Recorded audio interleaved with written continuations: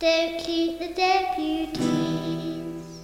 Hello and welcome to Don't Shoot the Deputies, a podcast run by two deputies who are normally on opposite sides of the country. But I'm really pleased to say that today, through an absolute wonder of the universe, I've ended up back down in Kent with my good friend Steve, and we're here together, aren't we, Steve? Hello everyone, yes, here together back in the lovely fields of Kent. That sounds a bit weird, in the fields of Kent. People got an image of us just lying backwards with a meadow around us. Lavender around us. Yeah, beautiful. Well, I'm down seeing my family who are based in Essex, and I thought I'd nip in and see my good friend because he does miss me once in a while. We thought we'd have a quick catch up and a bit of a chat. So this podcast will cover a few serious bits, but really it is a good chance for me and Steve just to have a natter. We've just had a massive lunch with a baguette and crisps and cookies and donuts, so we're kind of in that food coma mode at the moment, aren't we? Already drifting off. So we're just going to have a bit of a chat about a few things. I put out a poll on Twitter about some options that we could talk about, the announcement from Jeremy Corbyn about scrapping SATs if Labour get in the future, also moral compasses in leadership, and also kind of teamwork in leadership, and they've all had a similar kind of vote, so we'll have a quick natter about all of those. We'll start with the Jeremy Corbyn announcement, which I know in some senses really united a lot of people around a few things, but really divided us educators on other things. So, I don't know, Steve, what were some of the thoughts that came to mind for you about that announcement? Well, I'm normally quite opinionated, but I have to say I'm sitting on the fence with this one until we know the alternative. It's very easy to get rid of SATs, and I think a lot of us as teachers agree that they're not always the best form of assessment, and it would be nice to have less pressure on our children when they're leaving school, even from 4-year-olds, 7-year-olds, year 4 and then year 6. But we need to have a very good alternative for it to be effective, because for me, thinking if it was, say, teacher judgment, I can't see how that would help our workload. Knowing how we moderate writing and assess writing at the moment, would that help to have to do that for reading and maths? I think as well as the workload, the bit that worries me about if the alternative was more about teacher assessment was the reliability. And it's a lot of people said, well, we need to trust teachers more. I don't actually think it's necessarily about not trusting them. It's about recognising that we all have biases when we assess. We see that with writing moderation. It's still a massive problem in terms of consistency and fairness. And I'd be very worried about interpretations of criteria. Yeah. Subjective, the objective, and when you're moderating writing, it can be quite difficult sometimes to be objective when you know the children. And not only that, it's people before you as well. Everyone, I think, who's been in Year 6 has looks back at a child and gone, were they really expecting a greater depth for the end of Key Stage 1? Yeah. I don't see how this can solve that difficulty if it was going to teach judgment only. No, I mean, the other bit that's fascinated me has been about whether the real issue is the SATs themselves or kind of the high stakes associated with it. And I put a poll out on Twitter, which, all right, it doesn't give people the option to kind of select both as the biggest problem, but people by far, almost 2,000 people voted and very clearly said, I think it's about 94% of you said that the biggest issue were the high stakes associated with SATs rather than the tests themselves, the biggest problem. But others have argued that they're inseparable and that you couldn't have SATs without high stakes. What do you think about that? Do you think we could have a culture where you could still have testing at Year 6 but not the accountability levels that we do? I'm torn. I think actually the testing and accountability do go hand in hand. However, it'll be a huge culture shift for education for us to actually end up at a situation when we are testing the children, but what we're testing them for, without there being a linked accountability for what we're doing it for. Because the SATs are very much for the school instead of the children, aren't they? And I think a lot of people can lose sight of that. And the pressures we put the children on, I hate mentioning SATs for our Year 6 children. You can see the not all children, some children rightly do not feel that pressure, but there is pressure that's imparted on the children.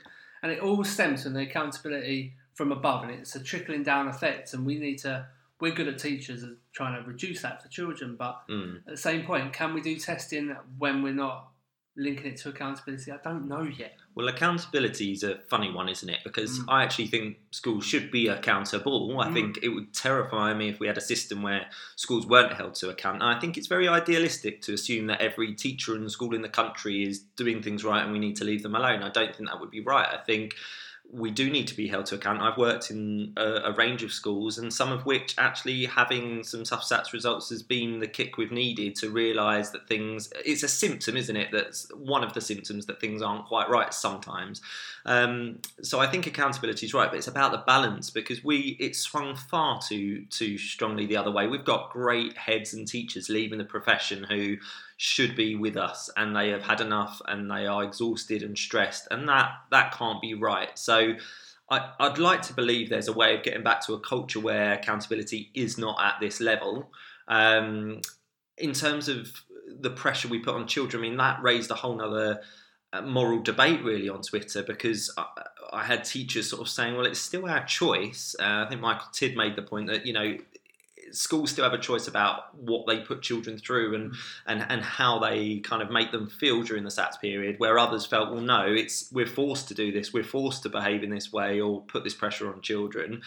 I mean, and I'd like to also throw in the view of Andrew Percival, who said, sometimes when we're doing all these extras in year 6 that put the pressure on children, isn't that just a reflection that we've been getting things wrong over the long term? And I think that was a very reasoned response. I think if we're throwing everything at year 6 and those kids are feeling that pressure, we have to reflect and say, well, what have we done wrong that means we're leaving it all to the last minute?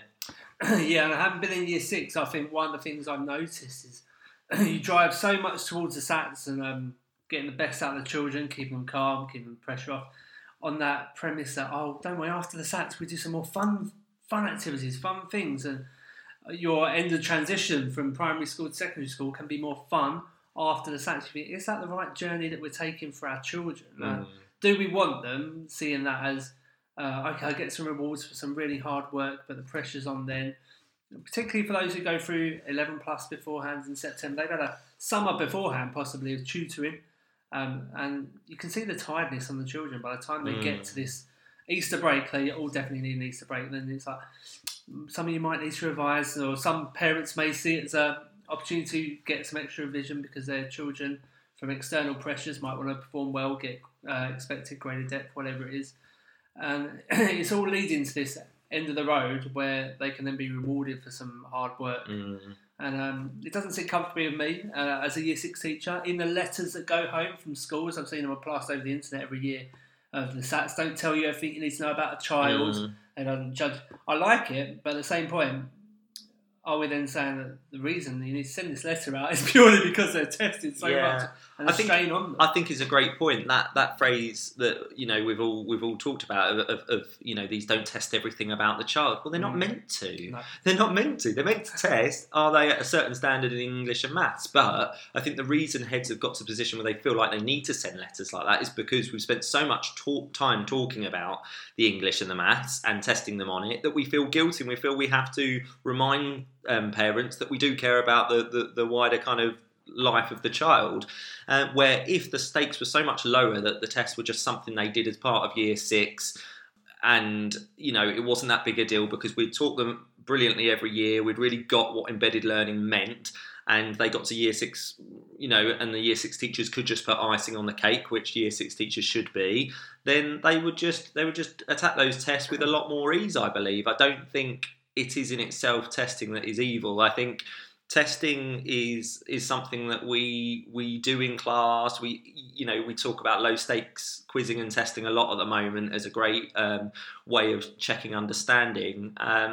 Tests don't have to be an evil thing, but at the moment they're associated with people's careers and jobs and performance related pay, and it's just not right, and it's causing so much harm to the profession. So I think what I got out of Twitter and Facebook yesterday, Steve, is that people are united in their belief that the system in terms of accountability needs to change, but there's real division over whether that means SATs need to go. I heard some really reasoned responses about perhaps some reform to the assessments themselves. We were talking earlier, weren't we, about like the SPAG test is fairly universally disliked. Yeah, absolutely. One teacher suggesting perhaps popping that in another year group and slimming it down, maybe into year 5, so that year 6 teachers can focus more on the maths and the reading. I did a poll, was that yesterday or today, that basically said which of the tests do you think are best reflecting children's understanding? Maths came out by far top. So I think people on the whole think maths is a better reflector of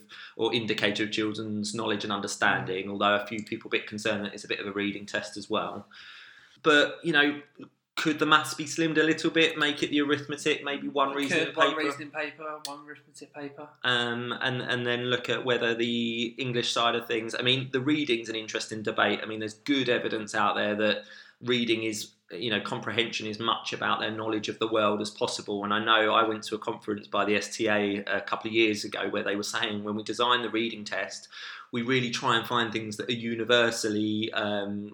relevant or interesting to all children, which really made us giggle because there have been some shockers on the test in the past. I don't know how caving, and I think 2011 was a universally kind of recognised thing by 11-year-olds around the country.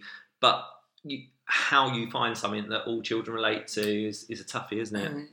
Yeah, at the end of the day, we all big up about children being individuals and having their own interests. So how we can universally say that this particular area will provide a great insight into their reading skills, that's a tough ask to do. And I know the 2016 reading paper was an absolute shocker.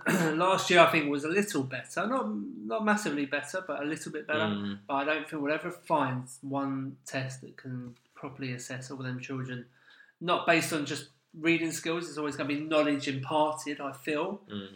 We've got a long way to go. And again, this comes back to what Corbyn said about the alternatives. Got them in place, but until we know what they are, it's very hard to say whether it would be better. Yeah, who knows? Let's watch this space. And I just think, feelings got very strong yesterday. Let's not lose sleep over this one, but let's keep our eyes very close on the issue. And I think whatever your political stance, I think, one, let's all have an open mind, but let's all be critical, even if you're supportive of what Corbyn's talking about, because I think we've had so many changes to assessment and to education. We have to look at anything that's another change with caution. I've been an assessment lead right through the years since Life Without Levels, and the workload has been unreal linked to that in terms of being able to prepare for the changes and being able to prepare for new assessments. And I would be very cautious about any change unless I knew the alternative really did offer something strong. But I think we definitely need to look at the high stakes nature of things. I know Ofsted are talking more about the wider curriculum in terms of future inspections, but the devil will be in the detail when that really comes into practice, won't it? Yeah, at the end of the day, Ofsted will always be majorly concerned with our results. And I think that's the crux of it. It's not necessarily the SATs in themselves, it's who are we doing them for and what are we doing with the data from them? If we're using it for beating us all down and accountability, yes, there has to be a level of accountability, but that's what we're really opposing against, the accountability that comes with these SAT tests. At Key Stage 1, at Key Stage 2.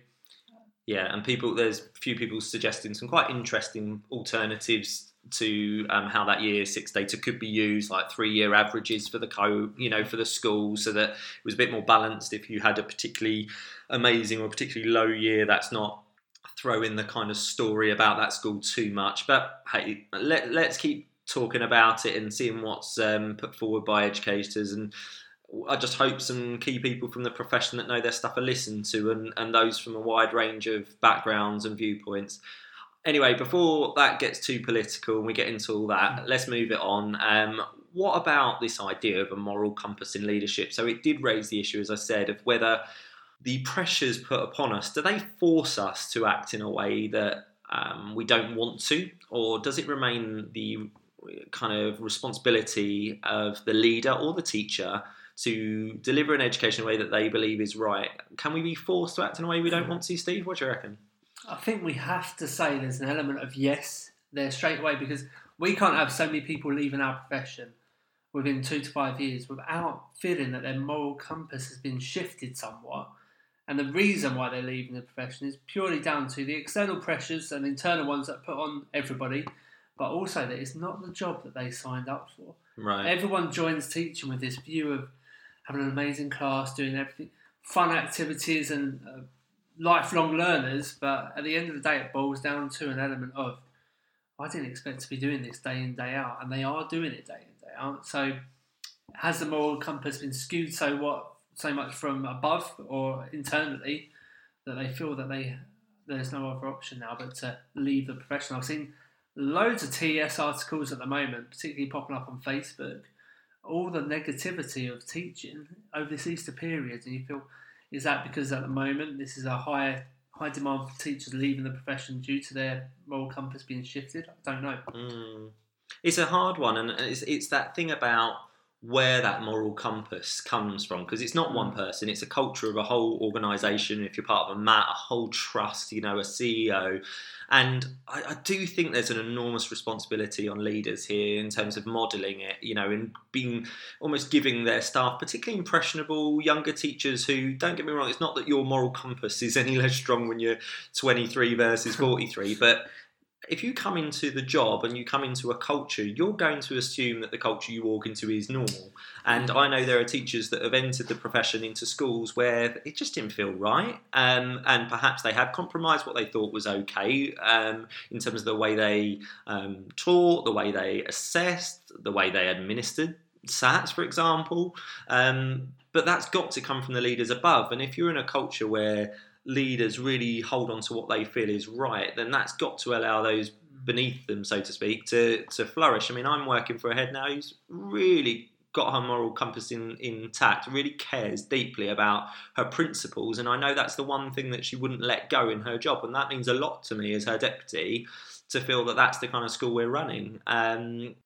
What do you think? Do you think it's about the leaders? I think it is about leaders, and it's having that autonomy for other people to, this is our principles and this the direction we want to travel, but also giving freedom to the staff to have their own say in how we are directing this. So if we have a moral compass that's very strong in this principled approach, then I think that will definitely reflect on the staff around you. And again, then it touched on to every other layer, like well-being as well. And everyone's working together for the same thing. And there's a much more principled approach to what we're doing as an educator. Do you think part of it, because from my point of view, I think part of it is about people believing that it's possible to be really successful in terms of results and stuff and still hold on to that moral compass? I've been given the impression by certain people I've come across in the past in my career that the only way you can get those results is by having to be dishonest or being, smashing year sixes with teaching to the test. And what was great about that visit to Chris Dyson School up in Leeds in my last podcast was they have proved that you can get there with your moral compass intact and through a culture of nurture. And that's really lifted me as a leader, because it's given me that belief that I can do it that way. Yeah, and I think I've only been at one school, and you don't want to lose track of the fact that nurture and love is actually vitally important to getting the results that you want, and it shouldn't all be focused on getting them results, but it's about providing children with a fantastic education. You've worked at many other schools, Russell, so you have a much more rounded view of where this all kind of pieces together. But I do feel there's an element to be said about the moral compass being so strong and having the values associated with what you want, and then it will rub off on everyone else and really pull together and give the children what they deserve. Do you remember when we did the podcast with Stu Newbury in our second podcast on wellbeing?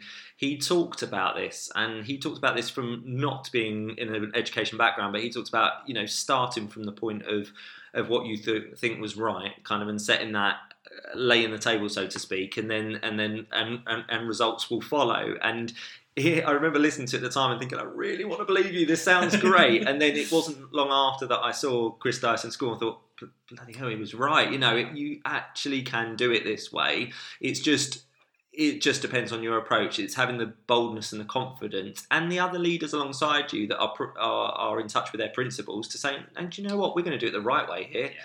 We're going to get the results the right way. And actually that's a long-term game. A lot of the biggest problems for me in education are that kind of short-termism, that we're going to just ram it home in year 6 and we'll keep doing that every year, and that is exhausting. And I hear from so many year 6 teachers, or have done since talking about this SATs thing, who are just they're just so fed up with being the people that have to try and work miracles in the last minute. It's not the way we should be running a school, is it? No, and I remember when joining this school and talking to other schools locally, the acceptance that after year 2, there's always a slump in year 3, the children slow down in year 3 and 4, and then they pick it up again with amazing teaching in 5.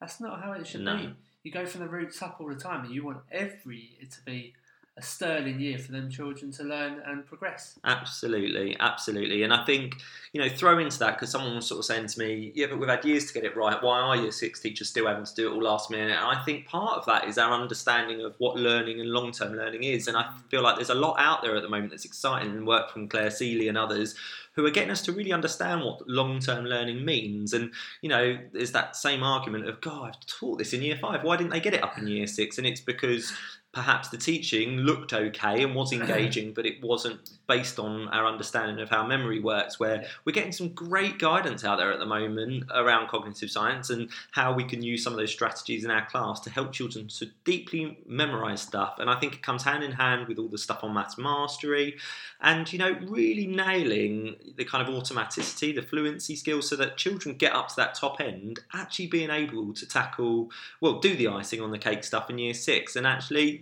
then why would they be pressured and scared if teachers were calm and knew that they didn't have to perform miracles in the last 6 months of schooling? It'd be a better way to be anyway, in my mind. Should we finish by, because we're going to have quite a short podcast today, just around 25 minutes, so we'll just finish by having a quick chat about what it means to have kind of teamwork in leadership. So I put this out as an option on the poll because I was coming to see Steve and I thought about how much we enjoyed working as a team when we were a couple of leaders working together as middle leaders and assistant heads. What do you think it means, Steve, to have others around you in the job that you connect well with and get on well with? I think similarly to in the classroom, when we look at children, we think how the relationships children have with each other, with their teacher, that's when you drive the best out of each other. And I know I've worked with some fantastic people in the last 9 years.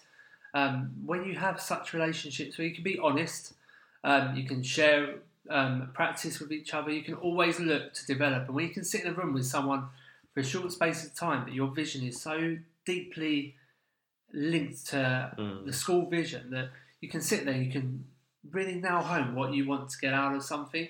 I remember out from our monitoring days, working together, what we were looking at, it was so clear, and we then resonated that to the staff that it was a very open practice. It wasn't for accountability and judgmental, it's just to look at how we can develop constantly as a school. When you're working so closely as a team, and then that team can, in the leadership cycle, can then spread out beyond to the middle leaders, phase leaders, and to the whole staff, that's when you get the best results by a long way. And Absolutely. You just need to have that confidence and drive from working in small cluster teams to then bringing it into a whole school vision and involving the children, the other stakeholders, the governors, the parents. It's everyone being on the same page. They're the schools that flourish. Yeah. I've no doubt that Parklands is one of those schools. Yeah. So when you can think about everyone is on that same page to progress, to develop and to achieve and have that high expectations that are translucent across every part of the school, that's when you do best. For sure, absolutely. And I think, I really relate to everything you've said. If I think back to anything I've ever achieved that I'm proud of in a school, it's been with other people. Yeah.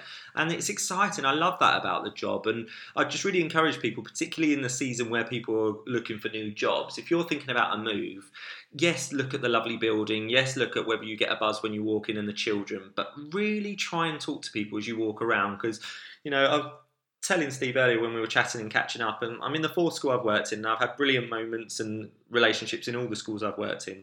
But what I really love about where I work now is just how many people in the team I really have a connection with that helps me to do my job well, and I couldn't do it without them, whether that's middle leaders, whether that's teachers, right across the phases, who just get what I'm trying to do and help me get there. And when I went for interview, I was very lucky that I managed to talk to some of these people, and I just knew I wanted to work with them. There was something about their charisma, about their can-do attitude, about their values that came through in the way they talked about children. I just thought, this is the team. These are the people I want to get alongside. And you're very lucky if you're in a school at the right time when lots of key characters are all there peaking at the same time. It's not always easy in schools to have that. You have people come and go and maternity leaves and all sorts. If you're in a position where you just see a few people and you think, I can really connect with them, just really encourage you to go for those kind of jobs where you get those vibes where there are people you can just see yourself connecting with, because you're going to make magic happen with those people. Before we go, Russell, just thinking ahead, we've got a lot of university students and in our group, I'm thinking about Christchurch, Canterbury, a lot of people there Yeah. who are now coming to the end of their university time. They're looking around schools and jobs. What would you look for initially on that first tour? How would you get a good feel for a school? Yes, you do your background research, look at the website. Any top three things that you look for when you're walking around a school? Wow. I On think, the spot. Yeah, really on the spot. Well, I got given a great bit of advice for when I was looking to be a deputy, which I'd say is great for whatever level of job you're going for, which is, if you're taken around by the head teacher, look at how children respond to them. So my current head, when I walked into classes with her, they wanted to come and give her a hug and stuff. And that was the kind of head I wanted to work for, someone that the children adored and who adored the children. So decide in your head, well, how do I want the children to respond to the leader of that school? And look as you're on a tour of how do they interact with the children? How do the children respond to them? Is it respectful? Is it warm? Is it loving? Whatever matters to you. So that would be my top one. I would look at... I would advise you not to be purely put off or encouraged by an Ofsted grading. So the first school I ever worked in was a bit in the deep end. It was a notice to improve when I actually went for the interview, and it had actually gone into special measures by my first day, which is a rare thing to have in your first job. But it was a brilliant place to start my career. I was given quite a lot of support and training, and I met some amazing people, and I grew really quickly there. It wasn't easy, but don't be put off by an Ofsted grading. Look at where the school's at now and where it could go in the future. And again, look at the people in the building. Are they people that you can see are going to take it somewhere new? Third one, anything creeping up for you, Steve? If you can get a tour when the children are there, they're so telling. And if you can have a quiet word with a few of the children, just say, how do you like school? What's your views on the class, the school? You get a lot out of that, but for me, I look at the environment overall. And if I'm there at the end of the day, I'll have a look at what the parents are like when they arrive to pick up their children. Yeah. So I think what you're looking for is a united front and high expectations, because if there are high expectations that exist, you should be going into a good support package. Yeah. Firstly, and if you can talk to any staff on your tour, be it teachers, TAs, office staff, they'll always give you a nice view of what you're walking into. And with that third point you've made there about the environment, the relationships, etc., your gut's going to kick in there, and you will know intuitively if it feels right or not. And your first school doesn't have to be the perfect package. It's your first experience. You'll grow loads there, but just look at how you feel. I've every school visit I've ever made, I've just had quite a strong sense of whether I felt that was somewhere I wanted to walk into each day, or whether it just felt a bit wrong. And I've had tours where, on paper, I really wanted to love the school, but I just didn't feel right. Yeah, and websites can do the same. You can look at a website and think, oh, maybe that's not the school for me, but still go and have a tour. It's always worth just going to have a look in the flesh and thinking, all right, so the website didn't reflect the values and the ethos that I'm actually feeling in this bit, and then you can decide to apply for it. Don't just rule something out because you're not particularly impressed online. Always see the tour and get a feel for where you're walking into. Do you want to work there for 1, 2, 3 years before moving on?